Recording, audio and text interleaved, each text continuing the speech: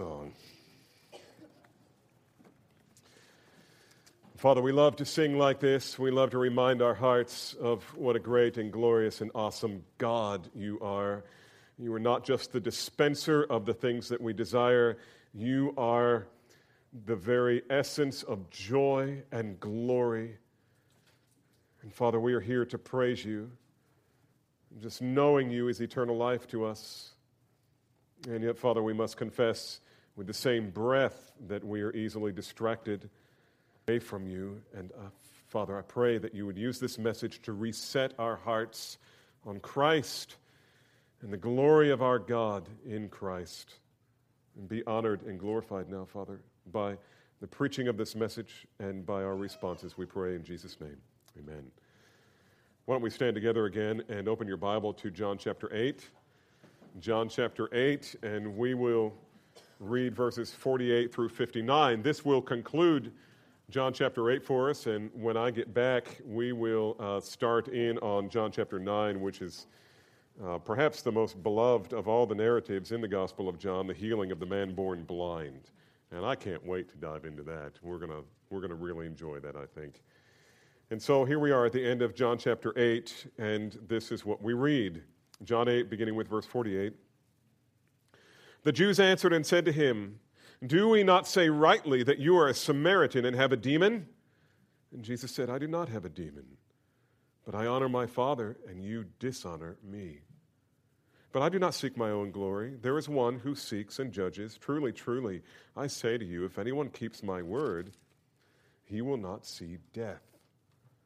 And the Jews said to him, "Now we know that you have a demon. Abraham died, and the prophets also, and you say, if anyone keeps my word, he will never taste death. Surely you are not greater than our father Abraham, who died. The prophets died too. Whom do you make yourself out to be?"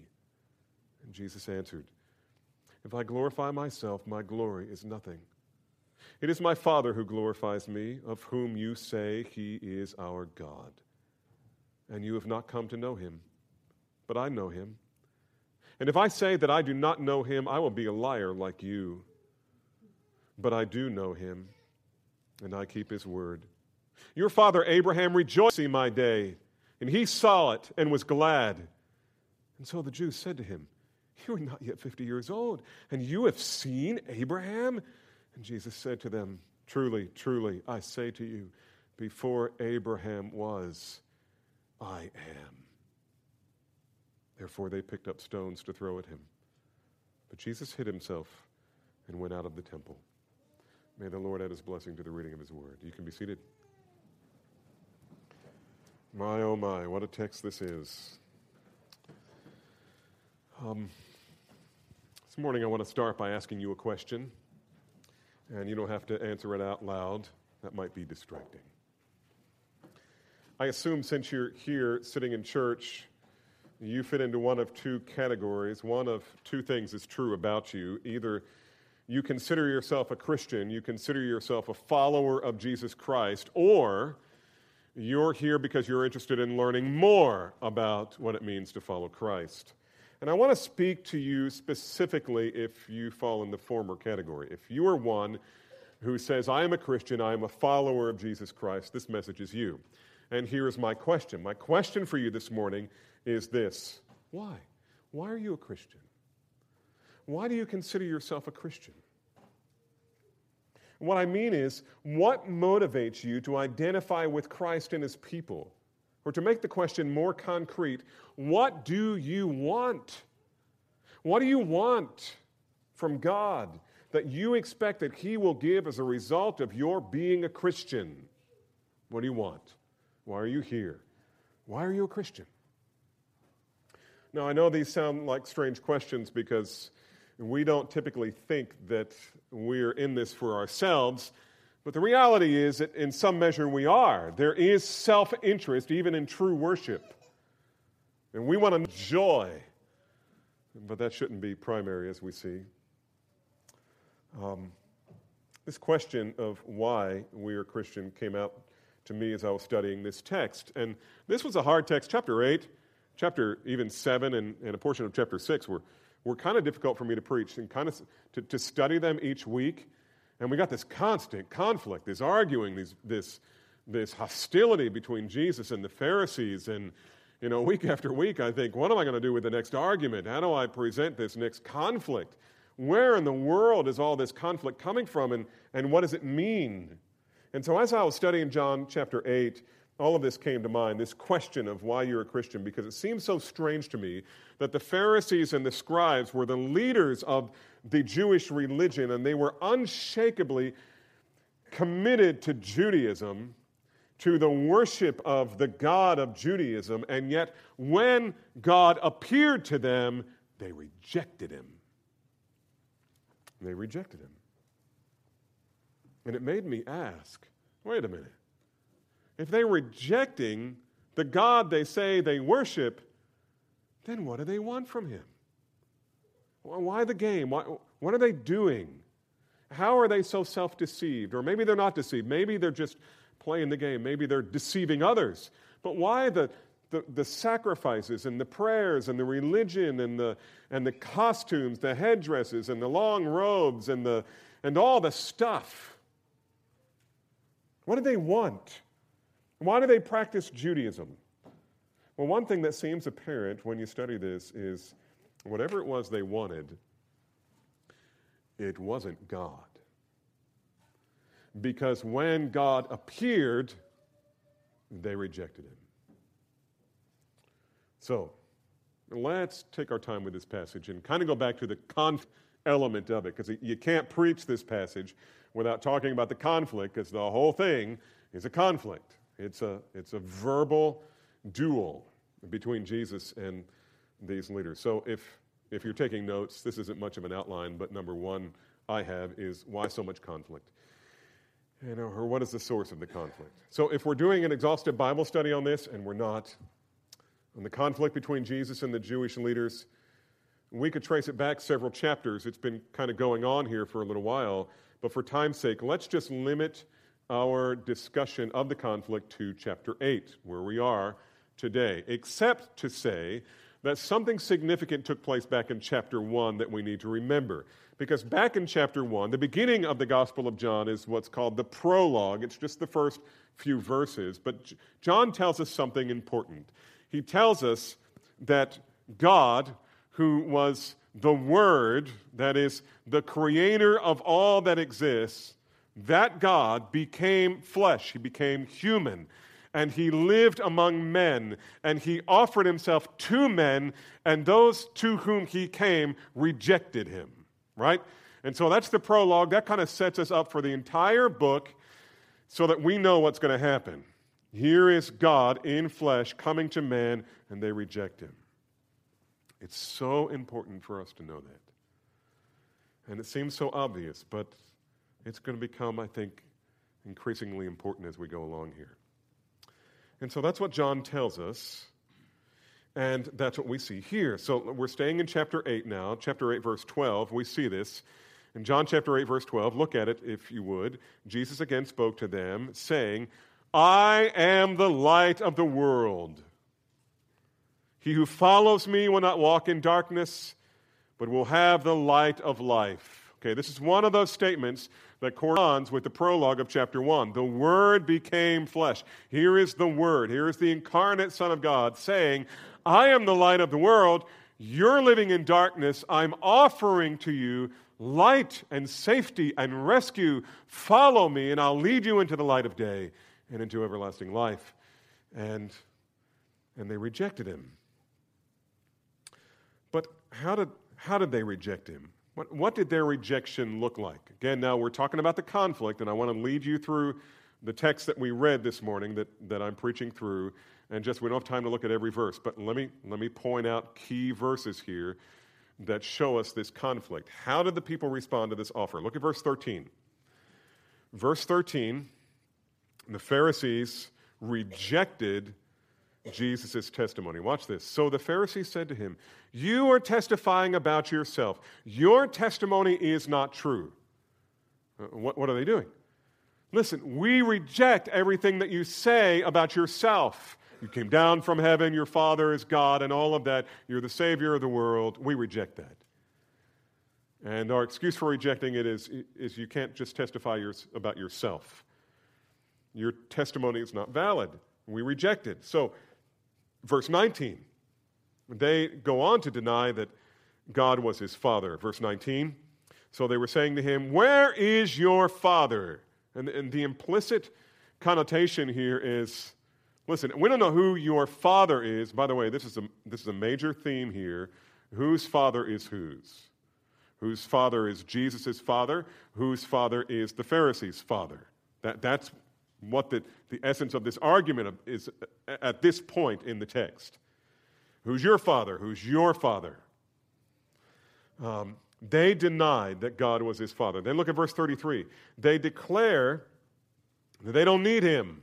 Whatever he's offering, they're not buying. Look, verse 33. They answered and said, "We are Abraham's descendants. We've never been enslaved to anyone. How is it that you say we will become free?" Listen, the freedom that you're offering, we don't want. We don't like you. We don't want you. We're not buying into this. And so they declare that they don't need him. Verse 48. And when all of the debate falls apart, I mean, first it was technical. You don't have enough witnesses for your testimony to be valid, and we don't have any proof that your father is God. And so, and now that we're getting to the end, and Jesus is responding to them with such power and authority, they don't know what to do, so they resort to calling him names. And here we find that in verse 48. This is verse 38. Verse 48. He says this, "The Jews answered and said to him, 'Do we not say rightly that you are a Samaritan and have a demon?'" Okay, so a little background on this, backstory. Samaritans, okay, let's remember our Jewish history here. God led people out of Egypt, 40 years in the wilderness, promised land for hundreds of years.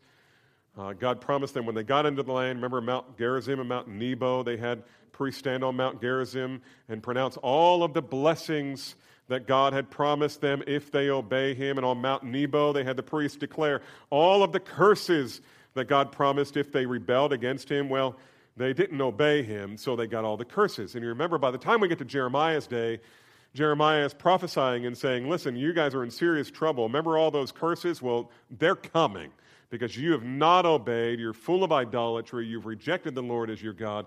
Babylon is coming. So Babylon comes. They take the people out to Babylon. Assyria had already come and taken the northern tribe and decimated it. Those people were just scattered. But now here we got a group of Jews, the big ones, Daniel, Shadrach, Meshach, Abednego, all of those guys and all their families. They're living in Babylon. Well, when the Babylonians came and took those people, didn't get them all, left a bunch of Jews living in and around Jerusalem and Judea, and now what do they have? They're not a nation anymore. Temples destroyed. Walls are torn down. They got nothing but rubble. And so what do? Well, they eke out a living. They find some way to survive, and they have children. And who are their children going to marry? Well, they married Gentiles. And this was the big rub. When Israel comes back out of captivity, they go back to the land and they find this group of people who for 70 years have been living there, intermarrying with Gentiles and having children. They're in the area called Samaria, and so they are labeled Samaritans. And Samaritan, the term Samaritan became kind of a code word for half-breed. And we don't accept you. And they formed their own religion. They kind of used some of the Torah, some of the religious teaching, some of the Old Testament, mingled it with their own stuff, came up with their own priesthood and all of that stuff, and the Jews hated them. And the only thing you could call somebody probably that was worse than you're a Samaritan is you're demon-possessed. And they called Jesus both. Are we not right to say, you're a Samaritan, the most hated, we hate you more than the Gentiles, and you're demon-possessed? Talk about an insult. And so that's the Pharisee side of the argument. Here's Jesus' response. Go back to verse 18. And so Jesus says, a response that's geared toward them saying, you don't have the authority to testify about yourself. He says, I am he who testifies about myself, and the Father who sent me testifies about me. I have plenty of testimony. You're just not willing to listen to God, who is my Father. And in verse 19, he said, look, there's a reason you don't know who my Father is. It's because you don't know him. Verse 19. So they were saying to him, where is your Father? And Jesus says, you know neither me nor my Father. If you knew me, you would know my Father also. There's a reason there's a problem here is because you don't know God. If you knew God, you would know me. Verse 28. In essence, he's saying here in verse 28, one day you will know who I am, but I think the implication is here, at that point, it'll be too late for you. So Jesus said, when you lift up the Son of Man, then you will know that I am. And I do nothing on my own initiative, but I speak the things that are as the Father taught me. And then he says in verse 42, again, we're talking about who is their Father, and he says to them this, you claim that God is your Father, but if God were your Father, verse 42, you would love me, because God loves me. And how do we know that? Look at verse 54. We know that because this God that you say is your God, verse 54, Jesus answered, if I glorify myself, my glory is nothing. It is my Father who glorifies me, of whom you say he is our God. What's Jesus saying? Here's the greatest evidence that I am truly the Son of God. Your God glorifies me. That's why I believe in me. But there are two statements in here that have infuriated the Jews more than any other. And the first is in verse 44. Remember I said the big deal here is who is their Father, who is Jesus' Father. And now Jesus is going to make that plain. Infuriating statement number 1, verse 44. You are of your father, the devil, and you want to do the desires of your father. He was a murderer from the beginning and does not stand in the truth because there is no truth in him. When he speaks a lie, he speaks from his own nature. Or the NIV, I think, correctly says, from his own language. He speaks his own language when he lies, for he is a liar and the father of lies. But because I speak the truth, you do not believe in me. Why? Because your father is that liar. And genetically, you are what he is. You're a liar and a murderer. Your father is the devil. And that pretty much put them over the edge. And yet there was something else that turned their angry thoughts into homicidal thoughts. And that is verse 58. Verse 58 is the linchpin to the whole thing. And so here's Jesus saying, verse 56, your father Abraham rejoiced to see my day, and he saw it and was glad. And so the Jews said to him, you are not yet 50 years old, and you have seen Abraham? And Jesus said to them, here it is. Truly, truly, I say to you, before Abraham was, I am. It doesn't have the impact on us that it would have had on them. They would have immediately thought, Exodus 3:14. Moses, before the burning bush, God, when I get to Egypt, I don't want to go there. I'm not good at speaking. Love that whole dialogue there. It's so important. That dialogue is so important for your knowledge of God. And so when I get there, they're going to ask me, what God are you saying sent you? Who should I say? Who should I say sent me? What is your name?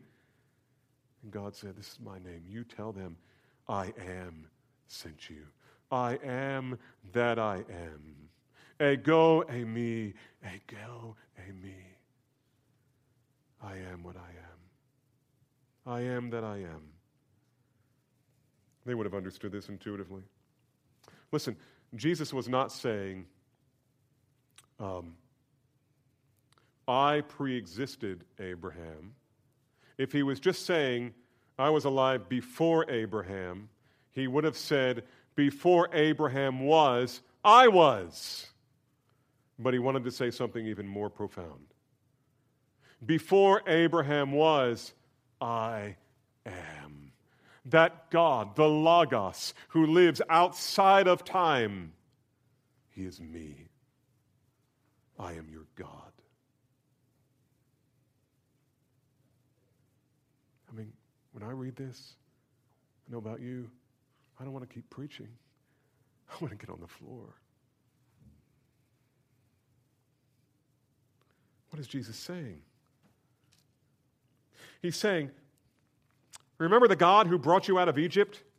It was me. And remember the God who brought you through the Red Sea? It was me.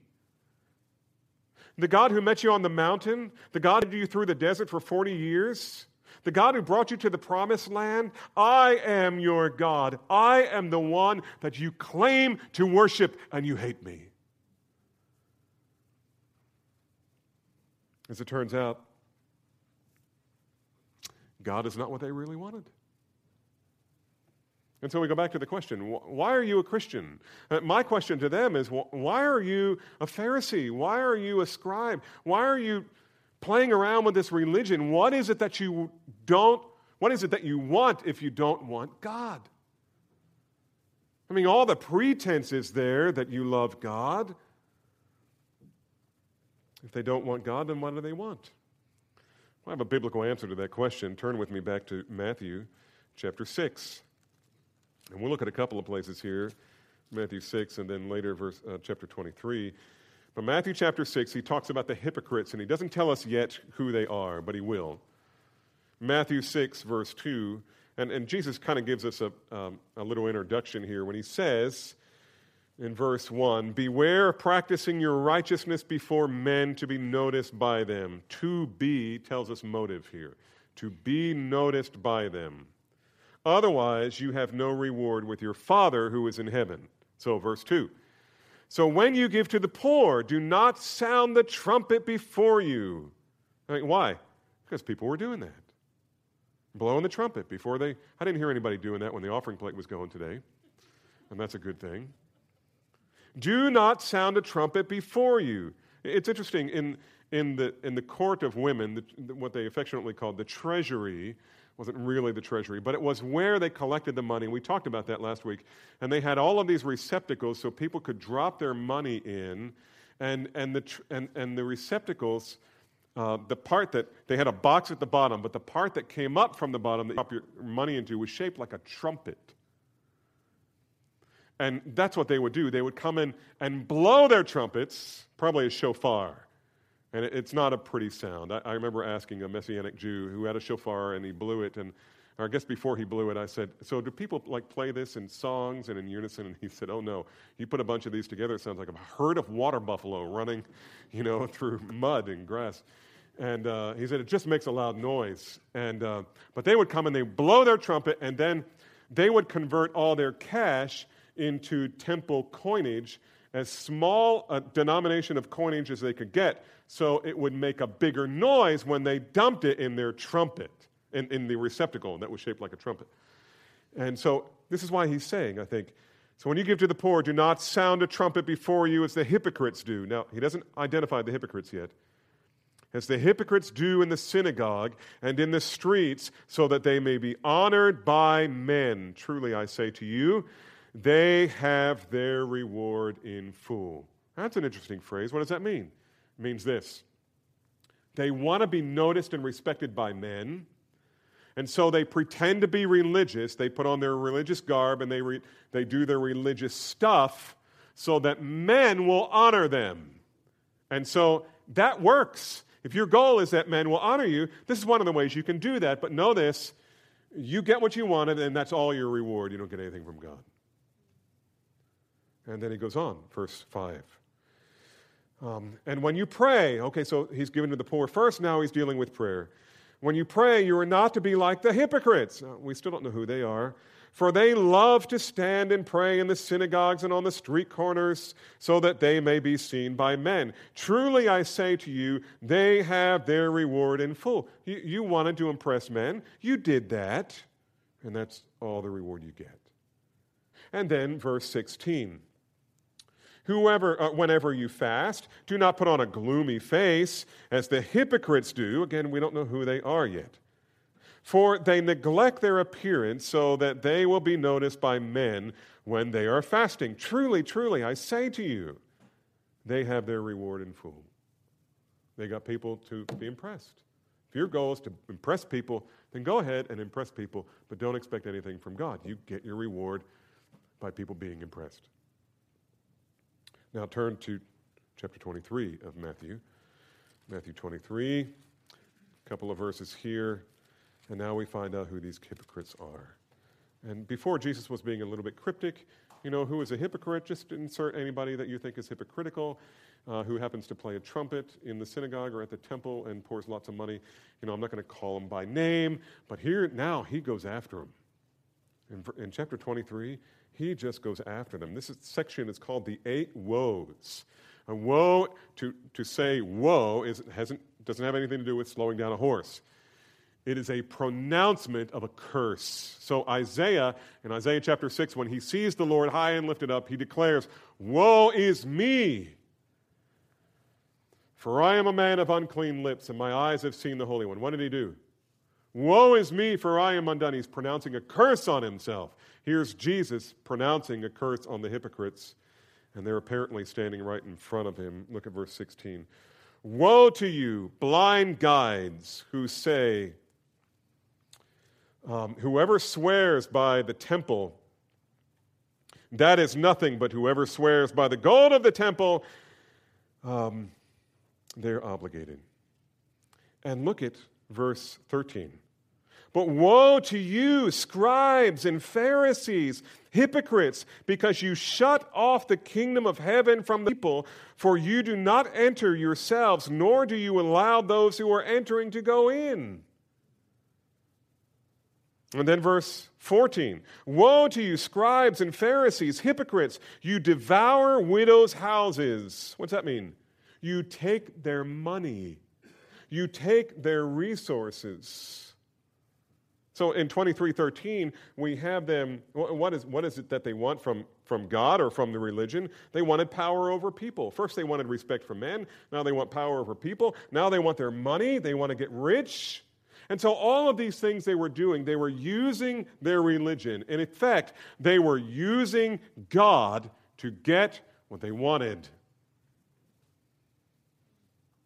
In Mark 7, verse 6, it reads, "Rightly did Isaiah prophesy of you hypocrites. As it is written, this people honors me with their lips, but their heart is far from me." You honor me with your lips. Not just your lips, but with the uniform that God designed for the priesthood, the headdress, all of that stuff, the temple ritual, the sacrifice. You honor me with your lips and with your clothing and with your actions, and yet your heart is far from me. You're not in this for me. And so you see, these religious people practiced Judaism not because they wanted God. They didn't want God. That wasn't what this is about. They didn't want God. This was a pretense, because what they wanted was they wanted things that they thought they could get for themselves by associating with God. If we say we're God's representatives, then we can really get what we want. And so they did. John Piper has so powerfully said, however, that God will not be used as currency for purchasing our idols. God will not be used as currency for purchasing our idols. The praise of men, wealth, feeling better, being accepted, being appreciated. That's what the conflict was all about. Number two, the first question was, why all the conflict? And here, number two, what was Jesus really offering? What was Jesus really offering? Okay, let's step away from the conflict now. We see what's going on. We see what the Pharisees and the scribes are doing, the hypocrites. They're using God to get the praise of men and wealth and respect and honor and power, but they don't want God. And so what's Jesus doing here? I want to submit to you that what Jesus is offering the Jewish people was none other than himself, as opposed to his gifts. He was offering them himself. Yes, he was offering forgiveness of sins, the removal of guilt, the gift of peace, and 10,000 other things. But we can want all of those things, and we can want them for the wrong reason. It is possible, listen to me, everybody look up here for a second. It is possible to want the forgiveness of sins and not get forgiveness because you want it for the wrong reason. Forgiveness is precious for one final reason. It enables us to enjoy fellowship with God in Christ.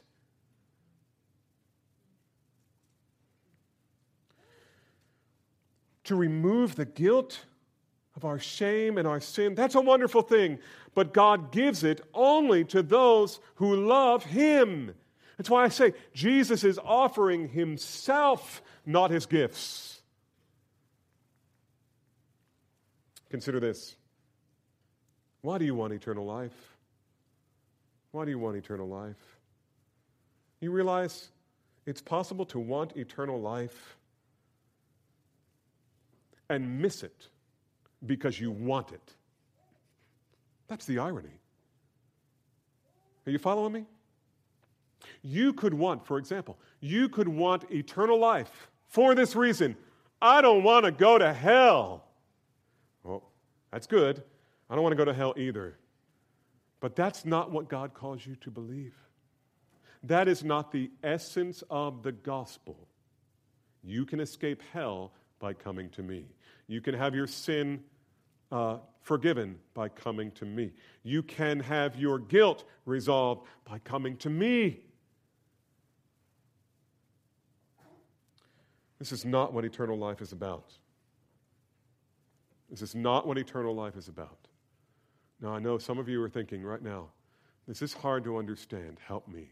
Help me see the distinction between what you're saying the Bible is teaching and what I'm thinking right now. Because it sounds like it's awfully close.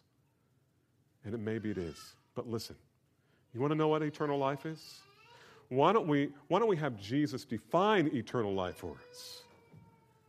And in so doing, define the gospel. Okay? So if you're in Matthew, let's go back to John. And if you flip back to John, you're probably flipping back to chapter 8. Let's flip a little to the right and go to chapter 17. This is Jesus' high priestly prayer. And in verse 3, he actually gives us a definition of eternal life.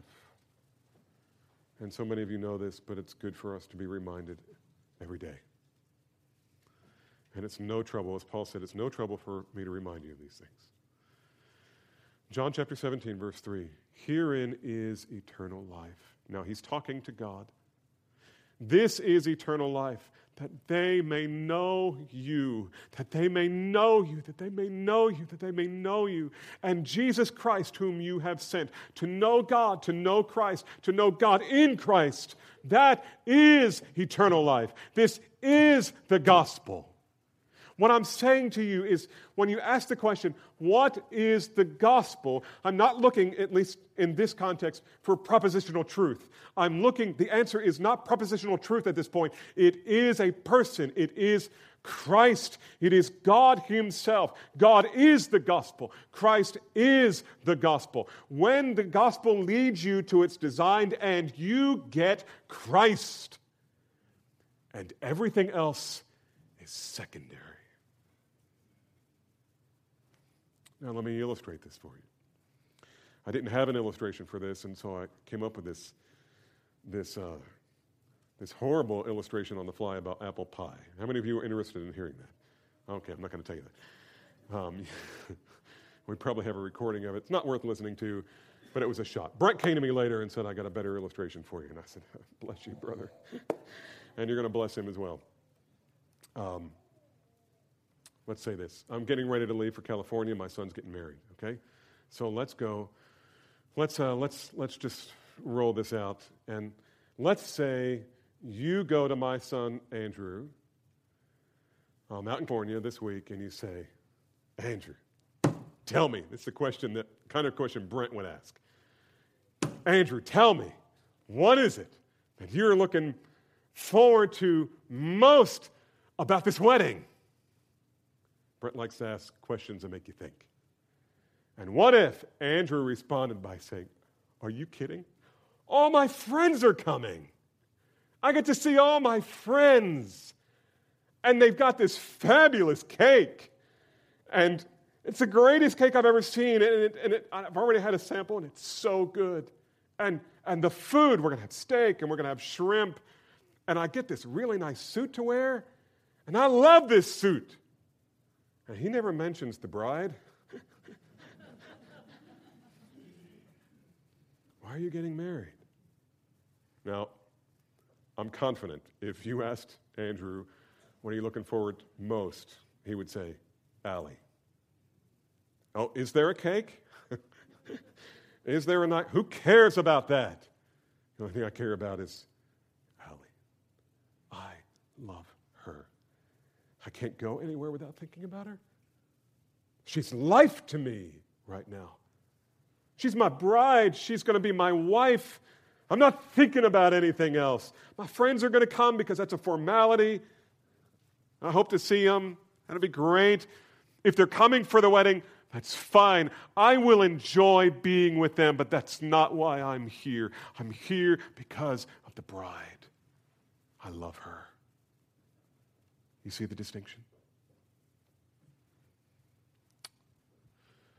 You see, beloved, eternal life is not the essence of the gospel. Forgiveness is not the essence of the gospel. The removal of guilt is not the essence of the gospel. Community and freedom from loneliness is not the essence of the gospel. And even freedom from enslaving sin is not the essence of the gospel. They are only means to that end. Then what is the essence of the gospel? The essence, the substance of the gospel is Christ. It is the person of Christ. And so you look at the Christianity that you love so much and you ask yourself, what do I want from this? And here's what your answer should be. I am a Christian because I want Jesus. I've read his book. And I'm so enthralled with Jesus. You know, when David Brainerd, you're getting a little extra that the first service didn't get here. When David Brainerd was ministering to the Indians in New Jersey, walking distance from my house where I grew up. And if you read his, David Brainerd's life and diary that was put together by Jonathan Edwards back in the 1740s, he would tell you about the Indians who were coming to Christ, the Great Awakening among the Delaware Indians and the other Indians who were there. And so many of them were coming to Christ. And when they would receive Christ, he said, I would preach, but I wasn't preaching judgment. I was just preaching that they could have a relationship with God and that God loved them and they could have the forgiveness of sins and all of that, all of the components of propositional truth in the gospel. But they would come. He said they would come to me. And they would want to declare their faith in Jesus. And he said, I would ask them questions. And they would tell me, what I want is Christ. And if it is his will to send me to hell for eternity, then I will accept that and love him for it. Wow. You say, that sounds like there's something wrong with their theology. Yes. They needed to learn, but they got the real thing. They understood these Indians who didn't know anything. They got the real gospel. because what they got was Jesus. And Jesus, you just tell me what to do. You just do anything with me. I'm yours. I am not my own. I love you. I want you. I want more of you. Does that sound familiar? That's what the Apostle Paul said. You remember? I don't know where he is here in my notes. Somewhere. But you remember, you can flip there. Philippians chapter 3. Go ahead, flip there. In chapter 1, he said, for me to live is what? Say it out loud. For me to live is Christ. And to die, I just gain. And then he says in chapter 3, for whatever things were gained to me, those things I have counted loss for the sake of Christ. More than that, I count all things but loss in view of the surpassing value of what? Knowing Christ Jesus. Do you see eternal life there? This is eternal life, to know you and Jesus Christ whom you have sent. So Paul is saying, I've accepted the loss of everything that I might know Christ Jesus my Lord, for whom I have suffered the loss of all things, and count them but rubbish, skubala, garbage, so that I may gain Christ, and be found in him, not having a righteousness of my own, which is derived from the law, but that which is through faith in Christ, the righteousness which comes from God on the basis of faith, that I may know him and the power of his resurrection and fellowship in his sufferings, and being conformed to his death, in order that I may attain to the resurrection of the dead. The central pillar in Paul's life was Christ. That's why Christian. That's why he gave up the Judaism that the Pharisees and scribes clung to.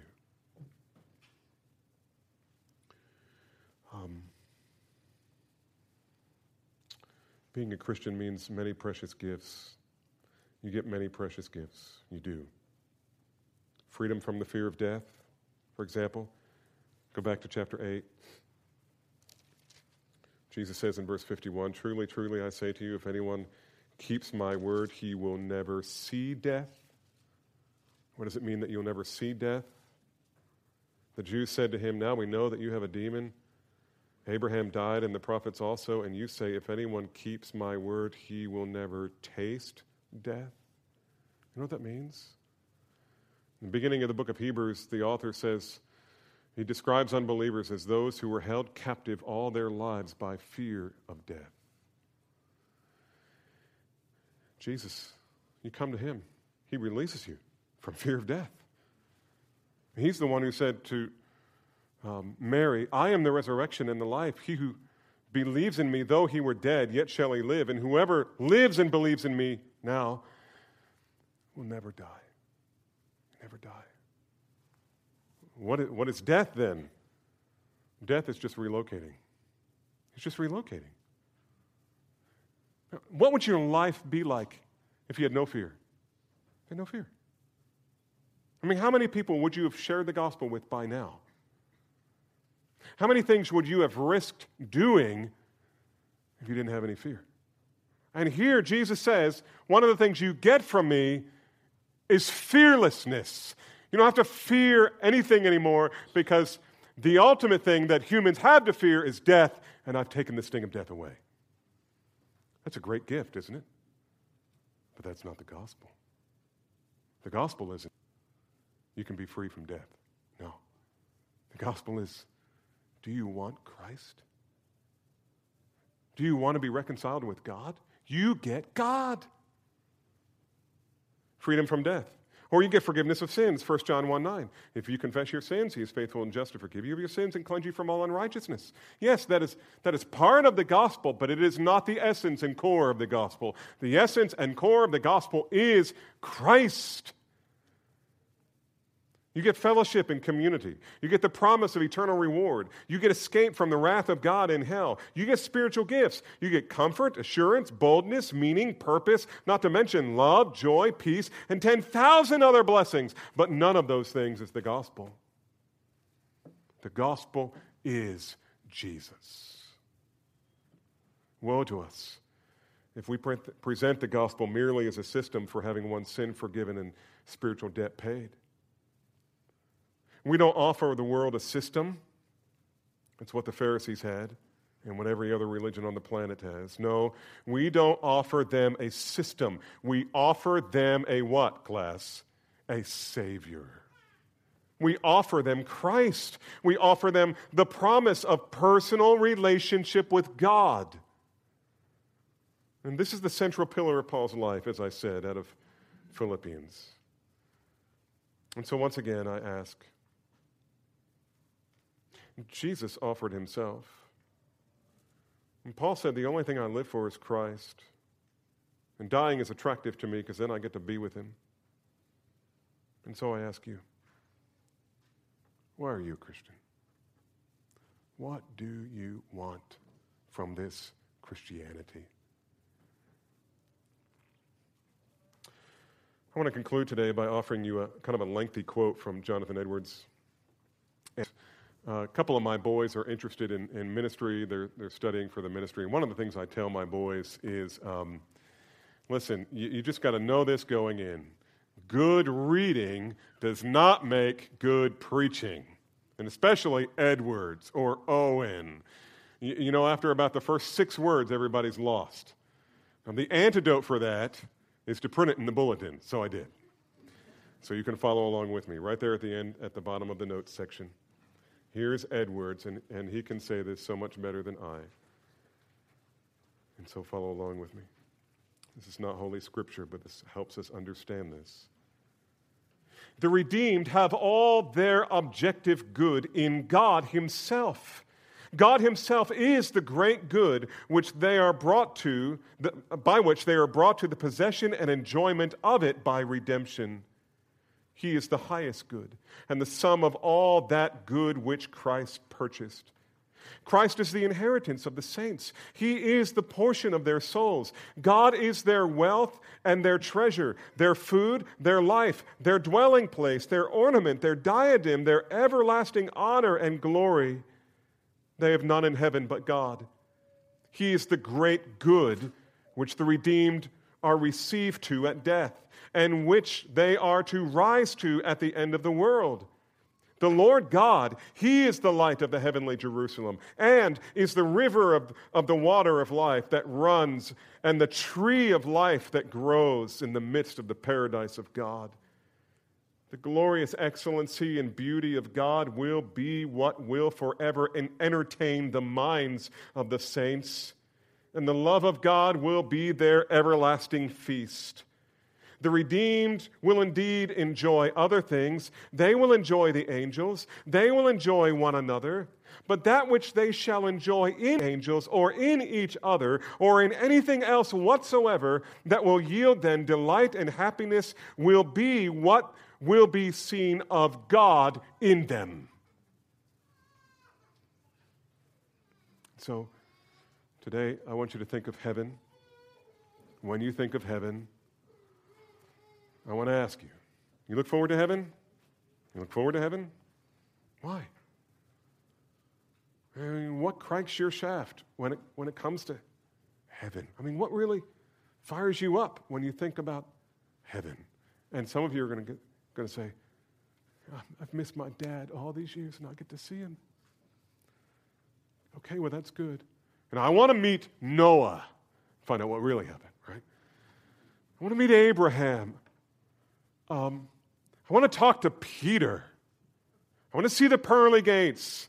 And really, are the streets gold? I mean, I'm really interested to see that. If you, in your mind, can love heaven without Christ, that's a frightening place to be. Because there is no heaven without Christ. He is not an appendage. He is not the political leader who runs the whole thing that you never really see except on TV. He is the reason we will be there. He is our joy. He is our everlasting treasure. He is life. At the blazing center of Christianity is not the promise of peace or the release of shame or banishment of loneliness or anything else. These are but small, tiny little planets that find their orbit around that magnificent, life-giving center of all things, namely Christ himself. So, practically speaking, when you read your Bible tomorrow morning or have family worship tonight, will you be looking for God's gifts? Or will you primarily be looking for God in Christ? And when you hear the next sermon or meet for that next Bible study, will you be listening for the practical truth for living primarily? Or will you be primarily enthralled in the glory of God in Christ? And when you share the gospel this week, will you tell people that all their problems can be resolved? Or that God has a wonderful plan for their life?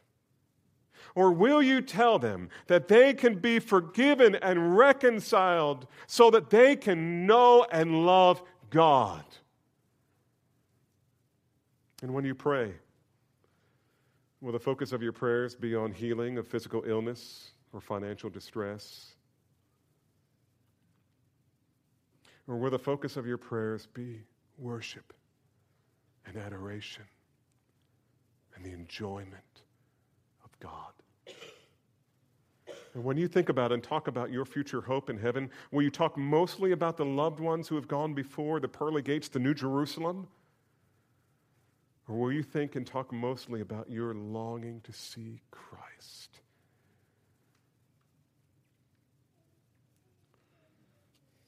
That's the gospel.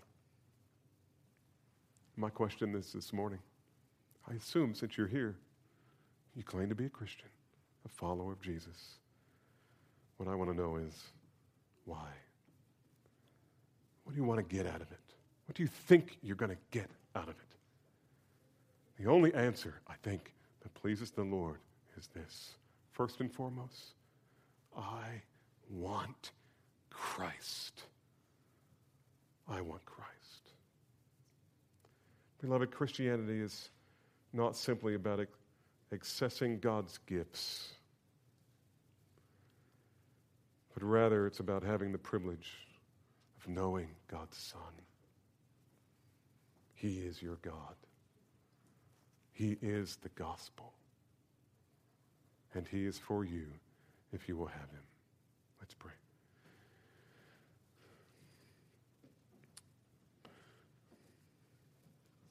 Oh, Father, when I